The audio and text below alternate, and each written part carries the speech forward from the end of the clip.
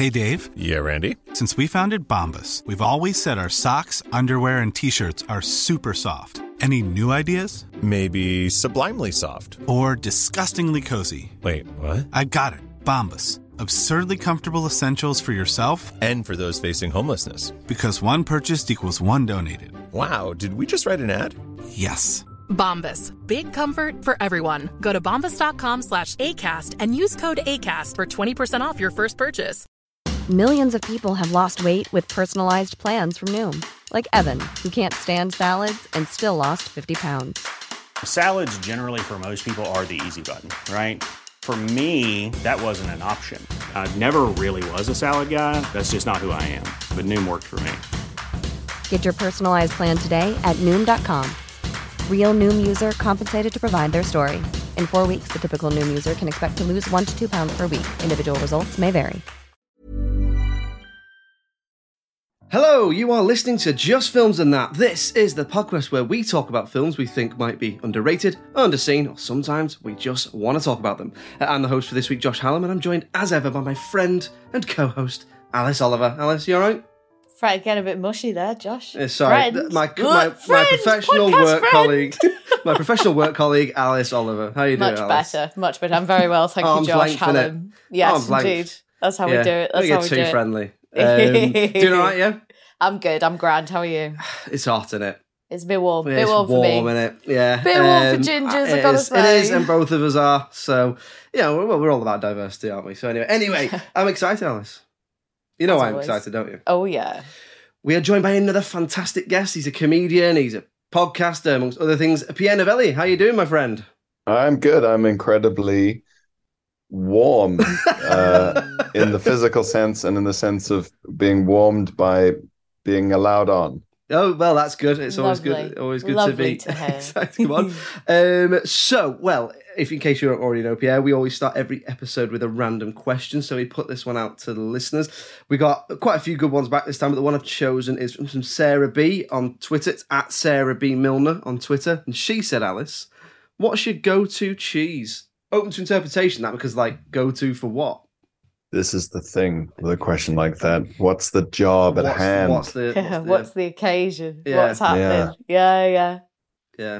I'm gonna be really annoying and say that I've just discovered a new vegan cheese from Philadelphia that's made of almonds. Oh. And it's actually, guys, it's actually okay.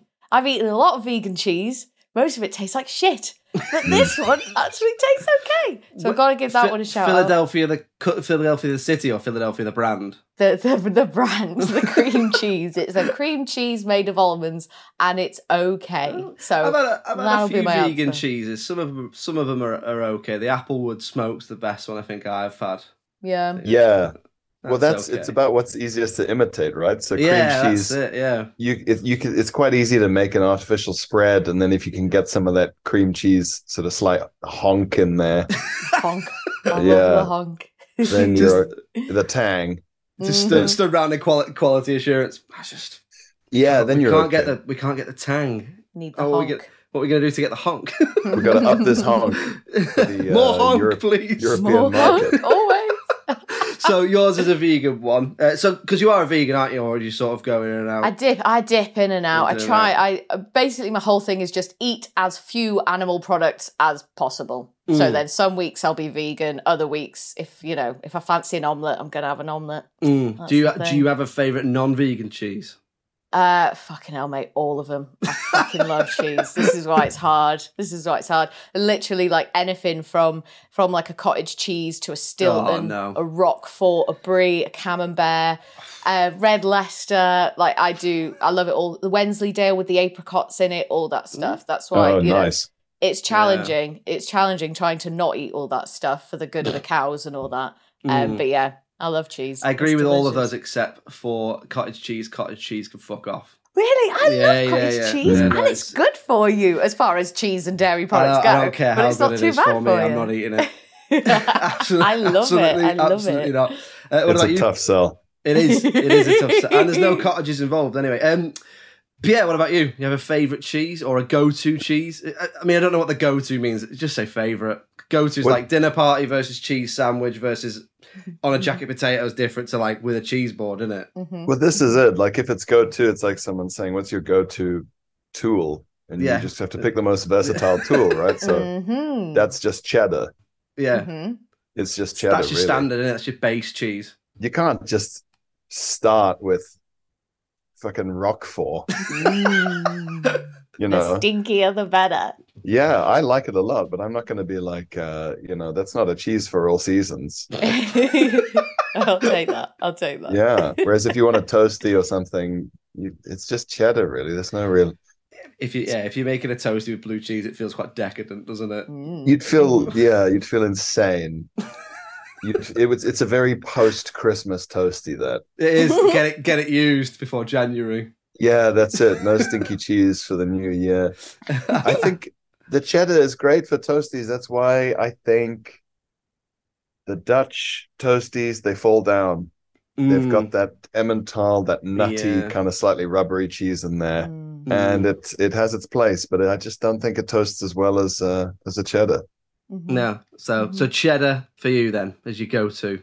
Yeah, just out of sheer pragmatism. And I like to think of myself I like as a a logical versatility, That's isn't it? Good, yeah. What about you, Josh? What's your go-to cheese? I'm a big cheese guy, aren't I? I'm a big cheese guy. You don't get this body for nothing. I'd probably say, because I would probably say cheddar as well for like sandwiches, toasties, all that sort of stuff. If I was going to say like what's my favourite cheese, it's Gruyere. Which is like a Swiss nutty cheese, which is just gorgeous. Really, but that really melts nice. like a dream. Oh, it's beautiful. And I think that's what they use in fondue, or one of the ones they use in fondue in Switzerland as well. So yeah, I love Gruyere. But let us know, get in touch. What's your go-to cheese? And thanks very much, Sarah, for the question. We'll give you a shout out when the episode comes out. Anyway, Pierre, you've chosen this week's film, which is Silence of the Lambs from 1991. So spoiler warnings if you've not seen it. So tell the guys at home a little bit about what Silence of the Lambs is about and why you picked it for the podcast. Is it underrated? Is it underseen? Do you just want to talk about it? Let's hear it. I think it is the best fictional serial killer movie. There are a lot of serial killer movies. A lot of them are very schlocky. And a lot of them are very silly and sort of like kind of involve maybe not necessarily like a ghost element, but an element of like, oh, this guy's just like sort of unkillable, or he's like a sort of demon maybe, or what. Whereas this one is like Hannibal Lecter is a sort of genius, but they caught him, and there's a lot more sort of slow thriller. It's not a horror movie at all. There are horrifying bits, but it's much more mental than just jump scares and isn't this fucked up kind of stuff, like Seven. Yeah. For anyone keeping notes, I think the best serial killer movie about one that was real is Zodiac. Yeah, Zodiac's an absolute masterpiece. Which is great. It's about 11 hours long, and they don't catch him. So So did you pick it because it's underrated or underseen, or do you just think I just want to talk about this because it's a brilliant film? I think I was it lives completely rent free in my head. Silence of the Lambs. I've seen it a lot because I just think it's great, and I was surprised no one had already done it. So I'm going to take that away from all the future guests. I like a tactical choice. I'm going to enjoy the fact that now anyone who's like me, who loves Silence of the Lambs, especially say like John Robbins, I know is a big Silence of the Lambs fan. And if you get him on, I think that's what he'll say. And you'll have to say, no, you're too late. You've been gazumped. Yeah, exactly. You'll have to do Hannibal or Red Dragon. Yeah. Or Manhunter. Cool. Okay, Alice. So in that case then, had you seen this one before? You know what? I hadn't really. So wow. I feel, I know, right? So I feel like it's one of those, like I've been present whilst it's been on, but I definitely hadn't sat down and watched it start to finish. Yeah, full attention. Yeah, exactly. But obviously it's been it's referenced so heavily in so many different things. Like South Park pretty much do an entire episode about it. so much of it felt really familiar, and I kind of knew what I was getting into anyway. But no, this was the first time that I sat down, watched it, and actually paid attention to it. What about you, Josh? I reckon you had seen this. I've seen this loads of times. Have you? I think this is an absolute masterpiece. I think it's a very, very fine feat of filmmaking. So I was really excited when Pierre chose it, because I was just like, oh great, I get to just talk about an amazing film. There's never really been a time, and I think we can genuinely say this, where a guest has chosen a film where I've thought, oh god, I don't want to talk about that. But there has been obviously films I've preferred over others, and this is when I was like, oh, so excited to talk about Silence of the Lambs. I actually hadn't seen it for a while. I have seen it loads, but I hadn't. It's one of those films like you would watch, every couple of years, or if it's on telly. It's one of those films like no matter where it is on telly, unless it's the last 20 seconds or something, I'll be like, I'll just watch the end of this. Yeah, because I just think it's so good. Honestly, I do think it's an absolute masterpiece. Let's get stuck into it then. So Pierre, we'll start with what we like about it then. So what do you like about Silence of the Lambs? I think I like the fact that the most dangerous person in the film is not necessarily the person they're after. You've got the fact that they're coming to Hannibal Lecter to catch Buffalo Bill, and you find out that they've sort of intertwined a little bit, and so the plot's good. It's quite twisty in a way that's harder to predict than the average thriller, especially for its time.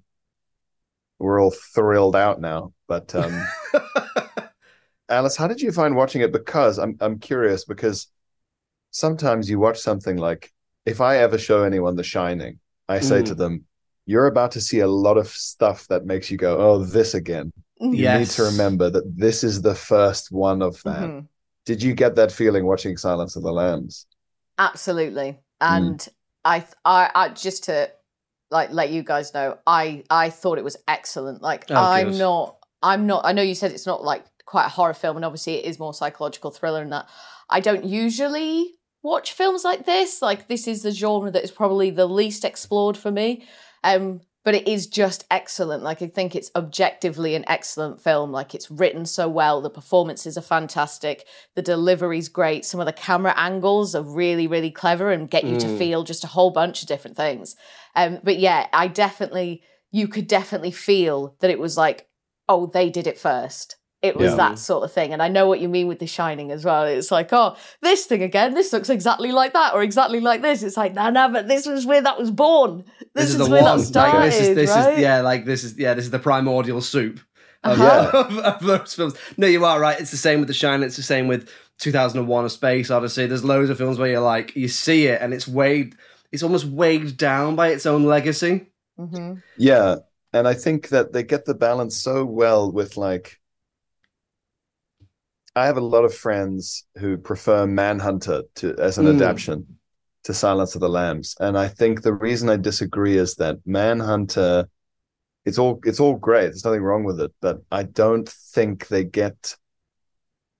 I like that balance of 90% Hannibal Lecter, normal guy, serial killer, like when you watch a true crime interview with whoever, but 10% not human, not from this planet, like what Anthony Hopkins brings to it, which my friends who prefer Manhunter, they say, oh no, that's like too much for me. That's too theatrical, or that's too over the top demon-y sort of thing. Yeah, but I think it's fucking great, and the performances are just astonishing. And even down to stuff like Anthony Hopkins, apparently, you'll notice this if you hear it and then rewatch it. He tried to blink like a reptile. So he doesn't ever blink until he does, and then it's visibly a decision. And he does it very slowly and with control, and his eyes don't move before and after the blink. And just stuff like that adds such an incredible feeling to the whole thing, the texture of the film. And even just like Dr. Chilton and stuff, that horrible wormy guy who runs the hospital, that's a great performance where you're just cringing. And Barney, the caretaker head orderly. And yeah, it's great. Just everyone's nailing it. Like you said, there's a lot, and I think a lot of it comes down to the direction as well. Obviously, all the actors are absolutely smashing it, but I think there's some real choices done with the script and the direction, which I think really elevate this film. Like you said, the Anthony Hopkins things, people have poured over that performance many times and sort of said, this is what he does and X, Y, and Z. And again, that's another thing where he's almost become the template villain. Yeah. Or he certainly was for a while. In the same way that there was a period of time after The Dark Knight came out where every big blockbuster had a villain that got caught on purpose, and it was all part of his big plan, and then he blew something up. Whereas this is like, there was always a going to visit them in a jail cell bit, or there was he's always that villain that's 2 steps ahead of the police or 2 steps ahead of the main character, or whatever it may be. And this is, I would say, like, he's often up there, isn't he, with the greatest villains, and he definitely is for me. What about you, Alice? Then, what do you think of Hannibal Lecter? Have you seen any other Hannibal stuff? Because obviously there's the TV show, there's other films.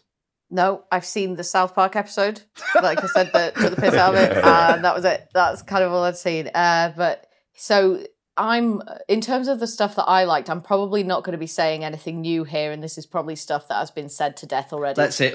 Come on, let's hear it. Let's start with the obvious, right? And you've already touched on it there, but Anthony Hopkins, okay? So I would say that his performance is pretty much nearly perfect, right? And this is probably one of my favourite character introductions that I think I've ever seen. So Clarice is making her way through like the underground prison, and then as we arrive at the final cell where Hannibal is, the camera sort of moves slowly past this concrete post thing to reveal him stood right there in the centre of his cell, looking like a complete gentleman with his arms straight down by his sides and this soft welcoming look on his face, like he's the perfect maitre d' welcoming guests at a 5-star restaurant. It is just such a brilliant moment and feels utterly menacing. And I wondered if maybe the impact of that introduction was a bit, like if I felt it a bit more because I sort of knew a bit of the lore around the character and around the film. So it's like, oh, we're going to see Hannibal Lecter for the first time sort of thing. Whereas maybe if you're watching it for the first time, like when it came out and stuff, and you didn't already have that prior knowledge, if it was as impactful, I don't know. But it was amazing and I loved it. And then pretty much from there, every time he's on screen is just an absolute delight. So even when he's like when he's got the mask on and stuff and he's in a straight jacket and he's bound to a stretcher, he is still the most dominant person in any room and is still completely terrifying. And like the whole way through, I was just like, you would not find me anywhere near this man. Like I would not go within 100 miles of him, let alone be the person to put his food through the drawer thing, or when they open the cage and they handcuff him to the thing and put food, I was like, what are you doing? This is not going to end well for you. Like he has such a presence, like just completely dominates every single, even if he's just like when he's sitting on the floor in a t-shirt and trout, like he's just, there's just nothing really to him. And yet there's everything. Like visually, he's just some old dude. But there's so much like feeling and just like menace that just comes off him. Presence is a really good word for it, I think, when you've said there, presence. Yeah, he really captured the whole thing for me so well. So there's a moment that, the moment with the pen. So we've got the thing with the pen where you see the guy, the doctor, he puts his pen down and you see Hannibal look at the pen. And then a few scenes later, so quite a little bit way later into the film, that guy's like, oh, where's my pen? And he hasn't got his pen, but someone else can lend him a pen. So you're like, oh, where's the pen? He's got the pen. How did he get the pen? He was all tied up in a straitjacket. How's he got the pen? And then obviously later on, he spits it out his mouth and he's got a part of the pen. And that's what undoes his handcuffs and then he escapes. And it's just like tiny little moments, just tiny little things. There wasn't like this huge thing where it was like, we saw him get out the straitjacket and get the pen and then put the pen in his, in his bum or in his mouth or wherever he was storing it sort of thing. It just happens off screen, but then you get the consequences of it later. And all the clues were there. Like the film gives you the clues to know that this is what's going to happen. And then you see it and it's like, oh my God. And it's just always so much more horrific than you think it's going to be. So that whole sequence, when you find out he's got the pen and then when he escapes from that cell, is one of the best things I think I've seen in cinema. Like the misdirection and the gore behind it. And, he sliced someone's face off and put the face on his face and got in the ambulance and all that. I was just like, what the fuck is happening? It was just so good. And it was such a brilliant moment. And even like around that, the energy of the whole thing, I thought, and the mystery and the thriller elements of it, it was just so strong. And I just think objectively it was terrific. But yeah, Anthony Hopkins was the main thing for me. There's loads of other stuff I've got written down about what I like, but I could go on.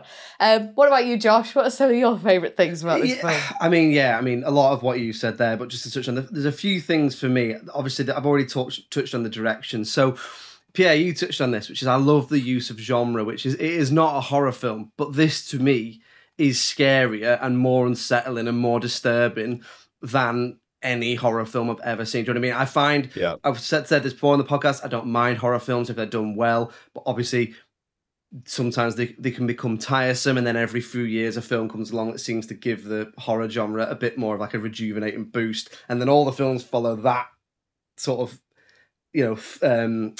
structure and stuff and stuff like that. So this for me is far more disturbing. Now I'm quite into reading about criminology and stuff like that, and so this, I think this film actually is one of the reasons why I was. So I do know about like things like that Hannibal's based on a real guy, and Buffalo Bill's based on a real guy, and all that sort of stuff. So I do find that sort of thing quite interesting. But I think that because it's based in psychology and not, like you say, boogeyman behaviour, like you say, the Michael Myerses and the Jason Voorhees of the world, that he fell off the cliff, but he's fine in the next one.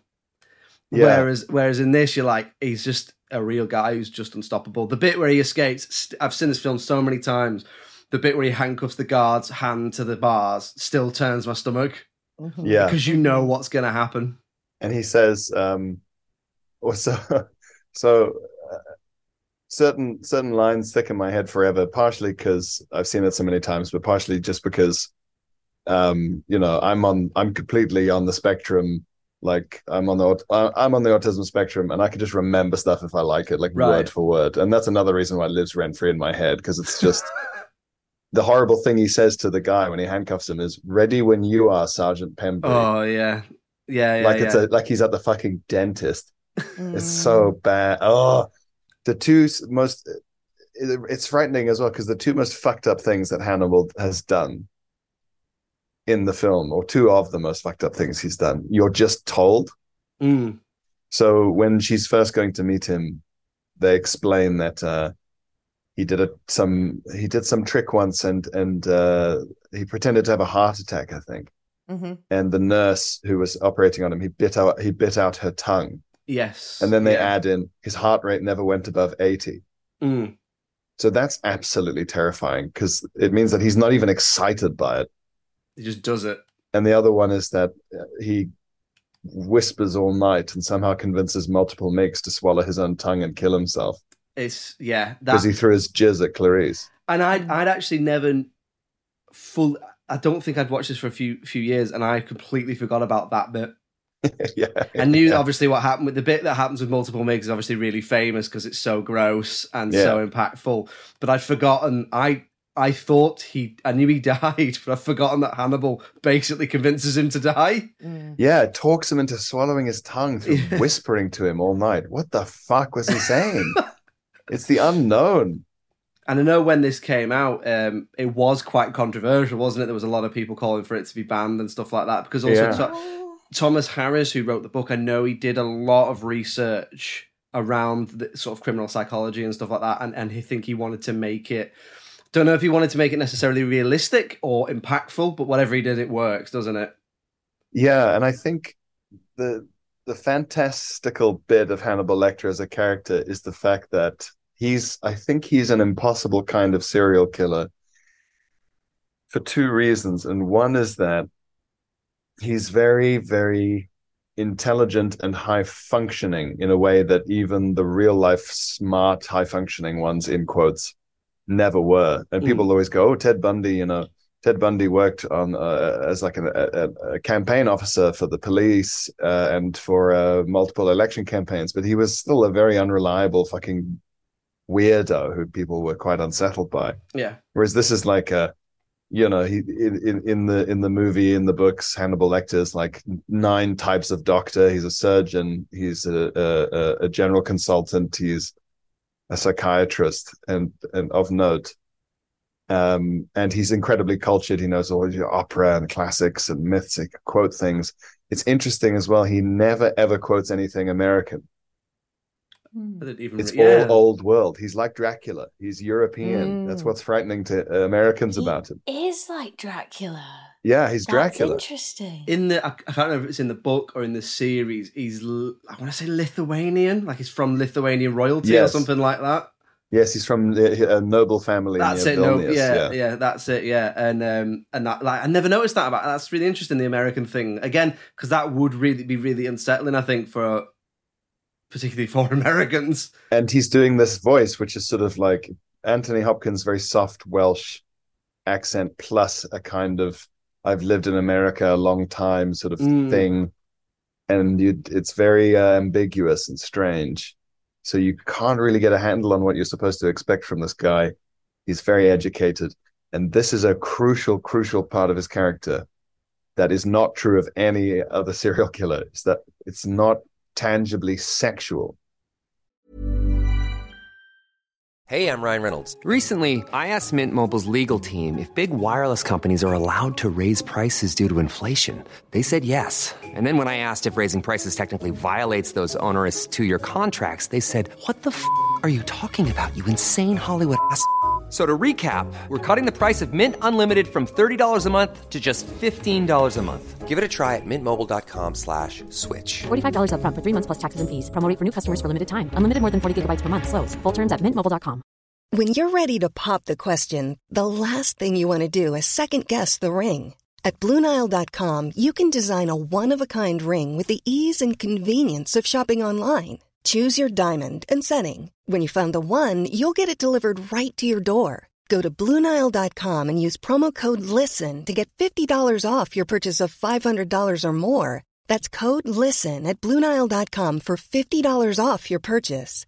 BlueNile.com, code LISTEN. Millions of people have lost weight with personalized plans from Noom. Like Evan, who can't stand salads and still lost 50 pounds. Salads generally for most people are the easy button, right?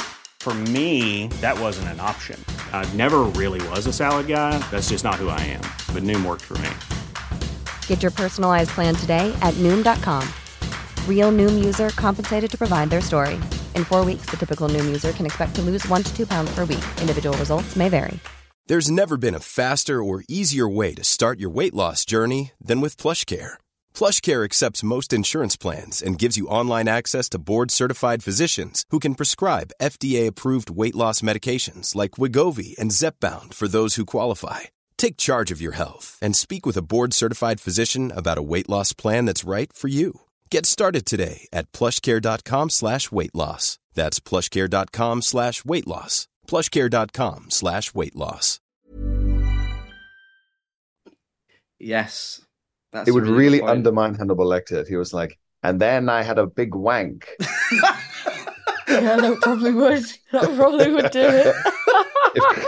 And he would say wank as well, because he wouldn't say jerk off, because that's American. Yes, yeah. Or he'd say, exactly, like, commit an act of onanism.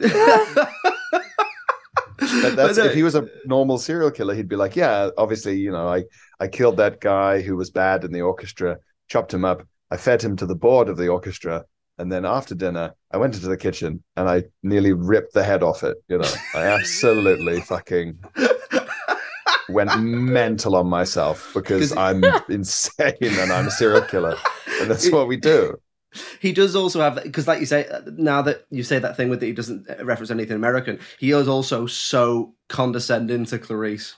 Yeah. So one of the things that really drives this film, I think that's really interesting, is their relationship, because I know they expand on it in other films, but there's that idea of he takes a shine to her. Jack Crawford sends her to him for a reason, and that reason is because he knows that Lecter will want to speak to her rather than speaking to Jack or another agent or whatever.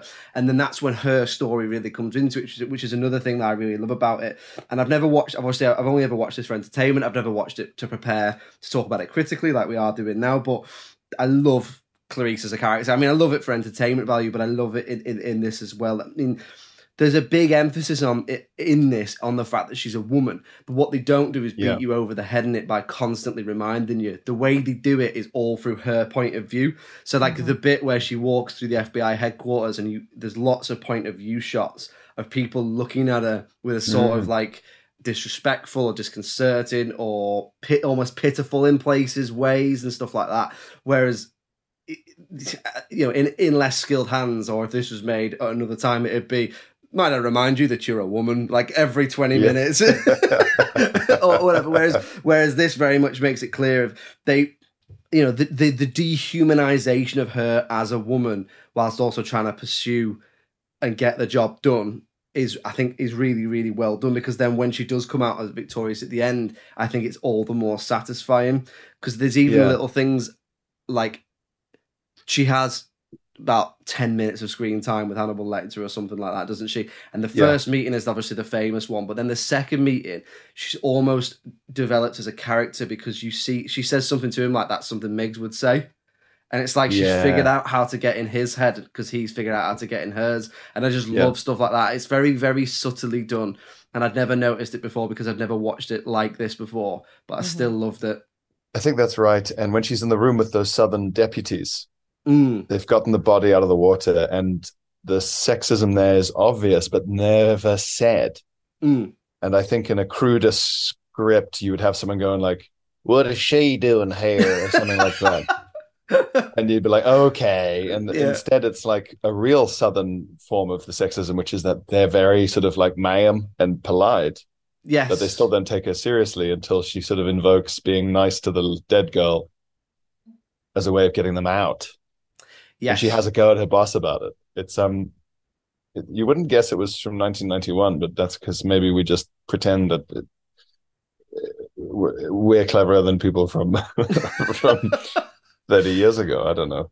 That is a really interesting point. They do that, and then there's a lot of pauses. So when she asks any male character to do anything, they don't respond straight away. They just sort of like, are like. I mean, what do you think about that, Liz? Is that something you picked up on at all, or were you more concerned with Anthony Hopkins' performance? No, I had like a whole paragraph about all that, but you both collaboratively basically expressed exactly what I was feeling. Like I'm glad that we've silenced you with our yeah. I don't need to say anything now because the men spoke. All good. Ma'am. Thank you, sir. She's completely outnumbered all the time. She is always in a room full of blokes, pretty much. And then that time where they've taken that woman's body out of the water and she's there. There's like a couple of these point of view shots where all these men are looking almost directly into the camera as if you are Clarice. There's literally about 13 of them and they all just kind of turn and look directly at you. But it's like what you said, Josh. They don't beat you over the head with it. It's not this, constant like, oh, a woman in the FBI. Aren't you a bit emotional for that? And aren't you going to get your period all over us and all that stuff? Like, it could have been that. And another film in a different time or in the hands of someone else, it would have been that, but it's not that. It's just like these little kind of reminders throughout of like, she is in a man's world here, but she has to turn up. She's got to put on a brave face. She's got to be polite when she doesn't feel like being polite. The only like tiny sort of time that it maybe goes over the line a little bit is those two guys in the bug place. And one of the guys, she's like, are you hitting on me? And he's like, yeah. But then that's it. Like the interaction ends. Nothing comes of that. He doesn't stalk her. He doesn't creep on her. He doesn't try to do anything too weird. That's it. And that's the end of it. And that whole scene is framed like, these are a couple of weirdos. Yeah, but she seems to like them. Like they're more personable with her, I would say, than probably anyone else in the film. Like there's either a pre-existing relationship there, or she just feels at ease with them because they're just a couple of bug nerds. I don't know. Yeah, like she's almost got the power. Yeah. Whereas there's other scenes like, and I don't know if they do it on purpose, but I think that they do, which is in a lot of scenes where she's with multiple male characters, they're all so much bigger than her as well. Mm-hmm. The bit where she gets in the lift, honestly, the three guys in the lift, I'm sure they're all about 7 foot tall. they're huge, and it's like, and also Jodie Foster's not very tall, is she? So well, I've never met her in life, but I assume based on this film and other films, she isn't very tall. So that again, that physical presence is very much, I think you're made to feel it. Because and then again, the only characters who are nice to her are like. Hannibal is nice to her. I suppose Crawford's sort of okay with her, but he's still very much he has the power, doesn't he? Mm-hmm. And he's manipulative. He doesn't tell her the whole plan. It's the only characters who are nice to her Hannibal Lecter and Barney the orderly. Yeah. And that's part of the big emphasis in the books and in the scripts as well, I think, is just on the fact that Hannibal's got such a huge boner for manners. He's so obsessed with etiquette and politeness. And at some point in one of the films, he describes the people he kills and eats as free-range rude. That's such a creepy way of putting it. Free-range rude. Yeah, he tries to eat rude people first, or people of ill culture. And then you see an interesting intersection between old world European manners and the very formal politeness and manners of the South, because she's Appalachian, trailer trash, and Barney is generic Southern. I can't tell what he's supposed to be, if there is a specific message there, but he's Black Southern and very sort of like formal and polite in his dealings. And throughout the series, Barney and Hannibal have got this special friendship because he's the only orderly or whatever who's polite to him, says sir, whatever, and is just like, does all the right stuff, isn't needlessly insulting. So there's this weird thing about manners from the guy who bit out a nurse's tongue, and that makes it weird as well, because it's so hard to know what the rules are. It's like almost based on a mutual respect, isn't it? Yeah. Which if you read about people who have done things like interviewed serial killers, they do say things like that. They say like they just take a weird dislike to things, or it's almost like you've killed 10 people, but you want me to stand up when you walk in the room, or you want me to say please and thank you. It's such a strange dynamic, really, isn't it? And this film does explore it really well. Yeah, I just think it's the right cocktail of weird, sort of slightly like you were saying, Alice, when he escapes, but also like he's chopped off the guy's face and he's arranged the corpse like this weird angel and stuff. That's where you get the 10% sort of supernatural squash in the tap water that livens it up, I think, a bit, compared to just like a more generic escape. I think that moment as well, that whole thing, and the fact that he's done that really lets you know like how strong he is, how fast he is, how smart he is, like to kind of orchestrate that and display that in that way on his own very quickly as well. Like, so it just, that whole thing just kind of lets you know, oh yeah, this is what you're dealing with. Like, you thought he was creepy before, but he will move, like, you'll be dead before you even know it. You'll be dead before you know the handcuffs are off. It's that sort of thing, isn't it? Yeah, and the little hint of his creepiness where he wants lamb rare after hearing about the lambs being killed. Yeah. You know what I fancy after hearing that story? Bit of lamb. Ooh. Yeah. It's like when people watch Super Size Me and go, oh, actually, I love a Mackey's. Big Killer Mac. Mackey's, yeah. Because obviously you've not seen it all the way through before, Alex, I'm really interested to know, what did you think of the ending and the scene once she gets to Buffalo Bill's house? Because that's one of my favourite scenes. I think that is like, if you were going to show someone how to do tension building in a scene, it's that. Mm-hmm. So it did drive me absolutely insane. So then I guess it was really well executed. Like, every second, when you see on her face that it dawns on her that she's figured out who it is, I was just like, right, so now you need to just say, okay, well, I guess I've got the wrong house then. Thanks for your time. Bye-bye. And I was like, why isn't she doing that? Why isn't she doing that? And then she pulls her gun. He runs. She follows him. I was like, no, what are you doing? Like, don't go into the cellar. And she just goes deep, because like the house seems to be on so many like levels, and it's all like a bit of a maze.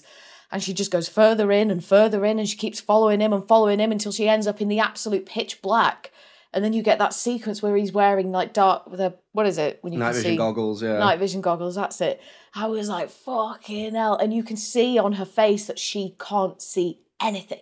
Like, it's so dark down there. I was just like, holy shit. But yeah, the whole way through, I was just like, don't do it. Go back out, phone the police, call for backup. Like, it was insane. But I kind of, so something I picked up on this time, and I don't know if this is intentional or if it's something you guys thought about. I'd say picked up on this time. This is the first time I've seen it. What am I saying? But you know that Catherine is going to survive, and you know that Clarice is going to succeed, I think, because of the name of the film, right? So it's called The Silence of the Lambs.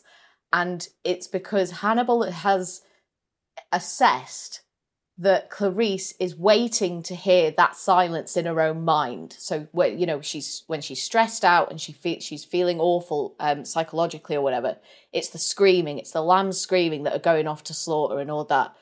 So he suggests, like, oh, when you find Catherine and you save her, will the screaming stop and will there be silence and all this? So then I kind of thought, oh, Catherine must survive then, because the film is called The Silence of the Lambs. And it's like the title is that relief that Clarice is going to get when she finally rescues Catherine. So I don't know if you'd thought about it that way, but I thought when he said that, I was like, oh, I bet Catherine survives and I bet she comes out on top and gets what she wants, because that's the silence. It's that silence. Yeah. It's knowing that she succeeded. It's feeling like that she's done something worthy enough that she can forgive herself for what she witnessed, like when she was a kid and the horror that sort of came with that. So I thought that was really interesting as well. So I kind of knew that Catherine was going to survive and that scene was ultimately going to end well. But yeah, it was brilliant. And the night vision goggle thing I just thought was excellent. Like just that's the film really wanting you to know just how dark it is down here. Like he can't see anything, she can't see anything. He needs night vision goggles to be able to see. And then that means when the gun starts flashing as well, it's just like, yeah. Amazing. And the silence is a gift from Hannibal as well. Yeah, because I wonder if she'd even thought about that. And it's almost like he's given her permission. It's like, if you save Catherine, you can let that noise go quiet now. Yeah. Yeah, that's and then it does until he phones her. And then you can see it start back up again. It's like,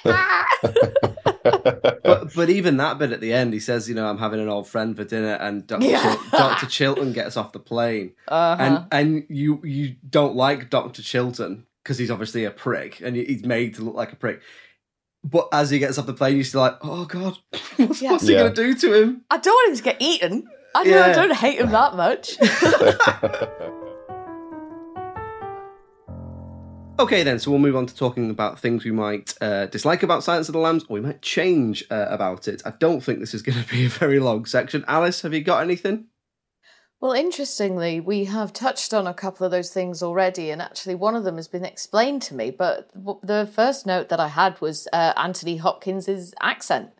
I was like, sometimes he sounds English, sometimes he sounds American. I didn't really know what he was trying to go for. I thought the times where he did sound more English kind of felt more appropriate for the character. But then there was this kind of American twang. It says he's from Baltimore in the film. So I was just like a bit, oh, what is he supposed to be here? But if, like you said, that it's meant to be like a bit of a mix of stuff, it's meant to be that, oh, you're not really sure, or that, oh yeah, maybe he started in England, but then he's been living in America for a long time. And if that's the case, then that makes a lot of sense. And that is exactly what the accent sounds like. So I will consider that point answered. Other than that, so there's a couple of things that I need clearing up, and I'm hoping one of you two will be able to help me with this. Okay, so, these are my favourite ones. Yeah, where I get confused. Yeah. Right, so Clarice goes to Hannibal's storage unit, and there is a head in that storage unit. How did that head get there? Did Buffalo Bill put that head there? Benjamin Raspel. That's his name. That's not a useful piece of information except for right now on this podcast. Yeah, you remember that. You remember that forever. Yeah, so, Benjamin Raspel. He, Buffalo Bill. Yes, Buffalo Bill killed him, but Hannibal put it there. Right. So I think. Do we have solid confirmation then that Hannibal does know Buffalo Bill pretty well? Yes, then, he might even be an ex-patient, or certainly the guy whose head is in the jar was an ex-patient, and Buffalo Bill was a friend of his. Okay, cool. So Buffalo Bill put that severed head in Hannibal's storage unit. Okay. No, Buffalo Bill killed the guy, and Hannibal put the head in his storage unit. Put the head there. Right, sorry. Yeah. Saving this for later sort of thing. But Hannibal's been in I'm going prison. To fuck it with some onions. Different film. But then, so Hannibal has been in that prison for 8 years. So is that what an 8-year-old decomposed severed head would look like? Because in my mind, it would be more skull. It's in a jar of formaldehyde. Oh, is it? Yeah, it's in a big jar. It's all, his face is all smushed up against the horrible jar. That must be what I missed. Okay, thank you. I knew you'd come in with the answers. Thank you very much. You only see it for a second, and that's what I do with all of my heads. So, there you go. It preserves them, doesn't it? It's the best thing to do. Makes sense. You can't keep fucking them forever without phenomenon. Especially not with onions. No. The other thing as well was and another brilliant part of the film, this, is when the FBI think they've turned up at the right house, but actually they've turned up at the wrong house and Clarice is at the right house. So when the FBI realise, the main officer, who's like Clarice's boss or whatever, when he realises that they're at the wrong house, he then sort of whispers under his breath, Clarice, like as if he knows that now Clarice is in danger. So I'm just wondering how he knows that Clarice is in danger if they thought this was the house where the guy was, and Clarice is like hundreds of miles away in a different state because they're in Chicago, I think. So then it's like, well, how do they know? How does he know that wherever Clarice is going now is dangerous? Like, I didn't really understand how he came to that conclusion if literally 2 seconds ago he was like, oh no, this is where the killer is. We know that he's in here.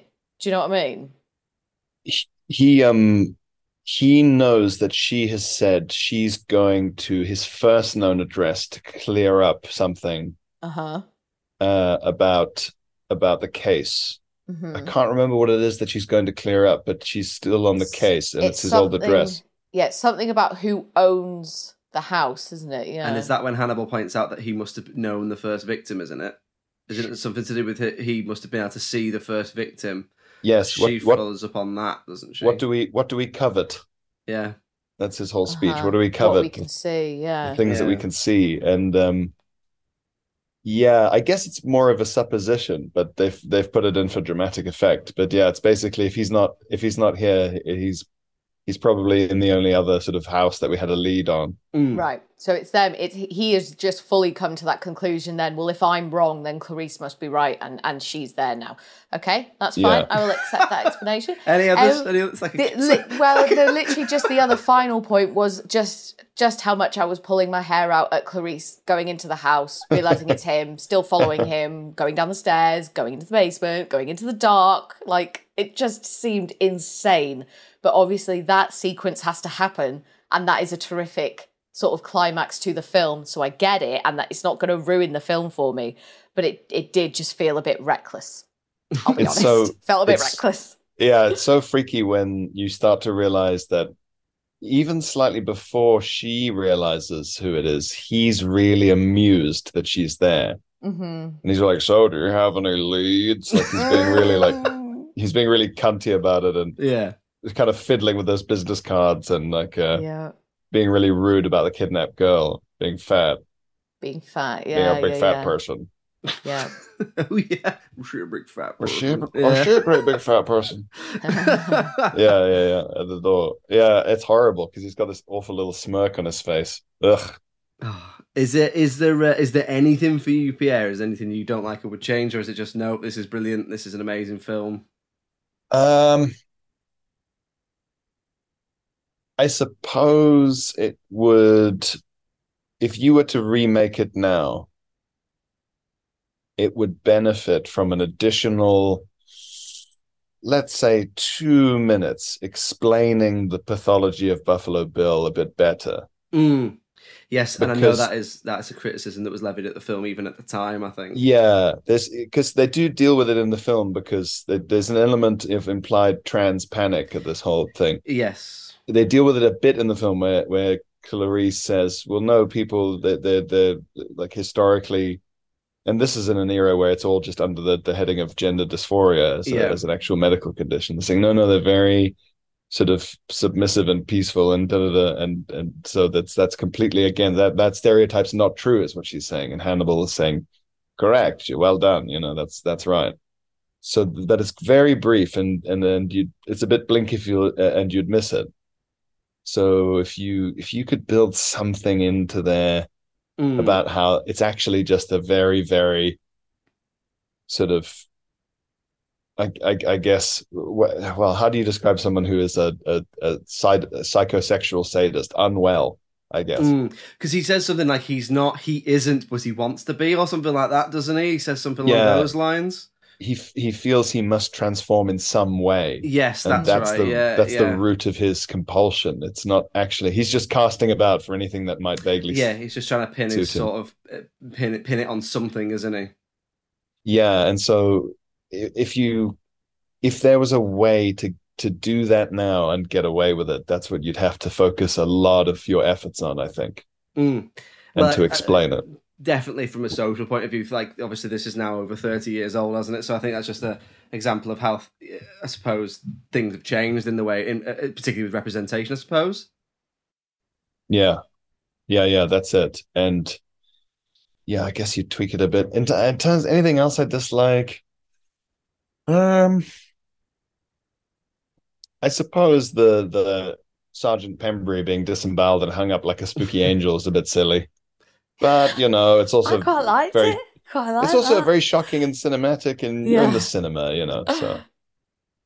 Because I always thought in that scene, because obviously he's meant to be an angel, I always got in that scene he'd strung him up like a butterfly, because that's what's in the mouths of the victims. I'd always assumed it was like him, because the like poster's very famous, isn't it? The poster's very famous, which is a woman with a butterfly over her mouth, and I always thought that's what that was sort of meaning, but actually when I was reading about it whilst I was watching it, it was, oh no, he's just strung him up. It's not like it's not representation or anything. It's just that's a shame. That's a shame that because my only thing is in that scene which I'd never noticed before, and it's not just Silence of the Lambs. This is one of those things that films do all the time, and this is one of them, which is obviously he puts the guard's face over his face, right, and then he goes into the ambulance pretending he's injured, and he convinces at least 10 people that he is a guard who's been badly injured and is dying, but to the point where in the back of the ambulance they go, his pulse is dropping, and I'm like, how? How is this? How is he? But like I know there's like monks or people who can meditate and drop their pulse, but could Hannibal drop his pulse as much as he would be able to convince an ambulance he was going into cardiac arrest? Yeah, exactly. And because his pulse is, whereas if he could sneak the thing off his finger, it wouldn't drop, it would just stop, right? Yeah, exactly. So they're implying an element of ninja power. Yeah. But then loads of films do that where it's like someone can drop that. There's a Bond film where he does it. There's loads of films where it's like they drop their pulse as if it's like a superpower that you could drop your pulse. I think one of the Robert Downey Jr. Sherlock Holmes has it in it. There's loads of daft films where it's like, oh, and he can meditate and drop his pulse. And it's like, you can't. Yeah. Or if you can, it must take years of practice. But maybe Hannibal can. But anyway, not much in the dislike section, I don't think. Okay then, so we'll move on to talking about the critical reception then, and we'll see if we can say, is it sort of appropriately rated, underrated, overrated? What is it? So, Alice, how do you think this did with the critics, generally speaking, on the scores we look at? I would assume that it did very well. I think objectively, it's a great film. I would rate it very highly as well. I think you're at least looking at a mid-8, like at least like 85%, 8.5 sort of thing. That's probably that is what I would give it, and I think that's probably what it got. Okay. Pierre, what do you think? I mean, it's fairly well known that it's very well received, I think, but how do you think it did sort of critically? I reckon it got, pretty good stuff across the board, but I would bet on some of the big reviewing outlets or monsters of the day just shitting all over it because it was very popular and the books were much schlockier. Like in the books, Hannibal's got like fucking purple eyes and stuff. It's like an anime. It's very silly. So I reckon it would have been like, oh, you see, they've adapted that silly book, and some of the more highbrow cinema people would probably have taken a huge shit on it. I know what you mean. Sometimes people can't sort of legislate between successful and good. It's like it's either one or the other, but actually you can have both. Okay, let's have a look then. So at the time of recording, over on IMDb, it gets 8.6 out of 10. And then the audience, actually, do you know what? The audience and the critics give it the same score on Rotten Tomatoes, which never happens. They both give it, at the time of recording, 95%. Whoa. Wow. So if you average those out, it's 92%. Oh, I mean, that's high. That's very high. But it is really good. It is very good. But it is good. So, like, It's a neat film. That's really high, but I get it. Yeah. I totally get it. Yeah. So what do you think, Pierre? Is that appropriately rated? I think it's fair. There's so few flaws in it, given what it is. I think if you have a problem with it above what we've been discussing, you have a problem with the genre, or you have a problem with the ideas at the core of it, and that's not something that a film can overcome. Whereas if you watch a musical and you're like, it's a lot of singing, you go, well, you're not going to like it then. So it might not be for you, generally speaking, sort of thing. Yeah. No, cool. Well, there we go. Another one appropriately rated. Well, there we go, Pierre. Thank you very much. Thank you very much for coming on and talking to us about Silence of the Lambs and all that stuff. Tell the guys at home, what have you got going on? What can everyone look out for? I will be at the Edinburgh Festival Fringe for the entire month of August, basically, for the whole thing at Monkey Barrel, which is a great comedy club in Edinburgh. And I will then be on tour all over the country and in Dublin as well, from sort of early September till early November. The details are on my Instagram /website/blah. And I'd love to see you there. Excellent. And then, like, social media and stuff, where do people look out for your stuff? I've got a full special on YouTube. Ooh. You can watch my last show. It's about an hour and 9 minutes, sort of long special. And then the show I'm taking on tour, we're working on getting that filmed and released as well. Excellent. So look out for that. Maybe at Christmas. Well, we'll make sure we put links to all your stuff in the episode descriptions, and we'll put some stuff out on social media as well when this comes out. Best luck with the Edinburgh run and with the tour. Hopefully, we'll try and catch you if you come in near us. Thank you very much for joining us. It's been a pleasure. Thanks very much for having me. Pierre Novellie, thank you very much. Thanks, guys. Thanks very much. Well, there we go. Another guest episode in the bag. Silence of the Lambs, man. I could have talked about. I could have done about 3 episodes on it. To be honest with you, what a great film. I am right there with you. Like, I really had to limit myself when I was writing my notes for this, because I could have kept going on and on and on.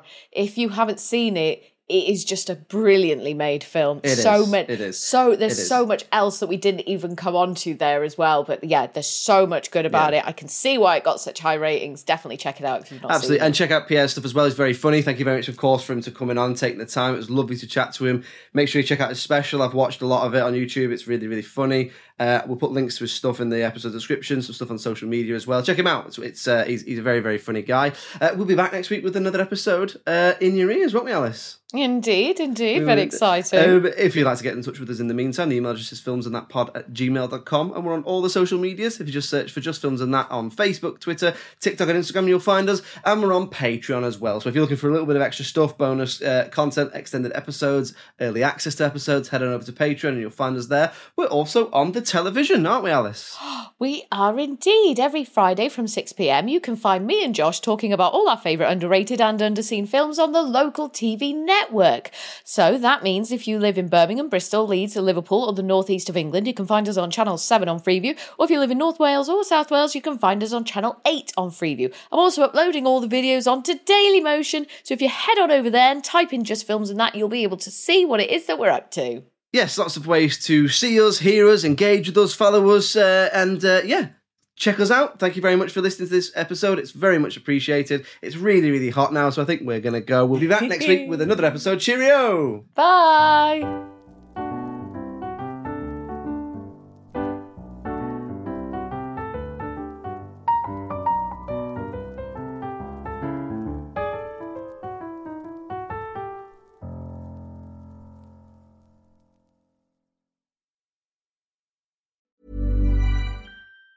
Planning for your next trip? Elevate your travel style with Quince. Quince has all the jet-setting essentials you'll want for your next getaway, like European linen, premium luggage options, buttery soft Italian leather bags, and so much more. And it's all priced at 50 to 80% less than similar brands. Plus, Quince only works with factories that use safe and ethical manufacturing practices. Pack your bags with high-quality essentials you'll be wearing for vacations to come with Quince. Go to quince.com/trip for free shipping and 365-day returns. Even when we're on a budget, we still deserve nice things. Quince is a place to scoop up stunning high-end goods for 50 to 80% less than similar brands. They have buttery soft cashmere sweaters starting at $50, luxurious Italian leather bags, and so much more. Plus, Quince only works with factories that use safe, ethical, and responsible manufacturing. Get the high-end goods you'll love without the high price tag with Quince. Go to quince.com/style for free shipping and 365-day returns.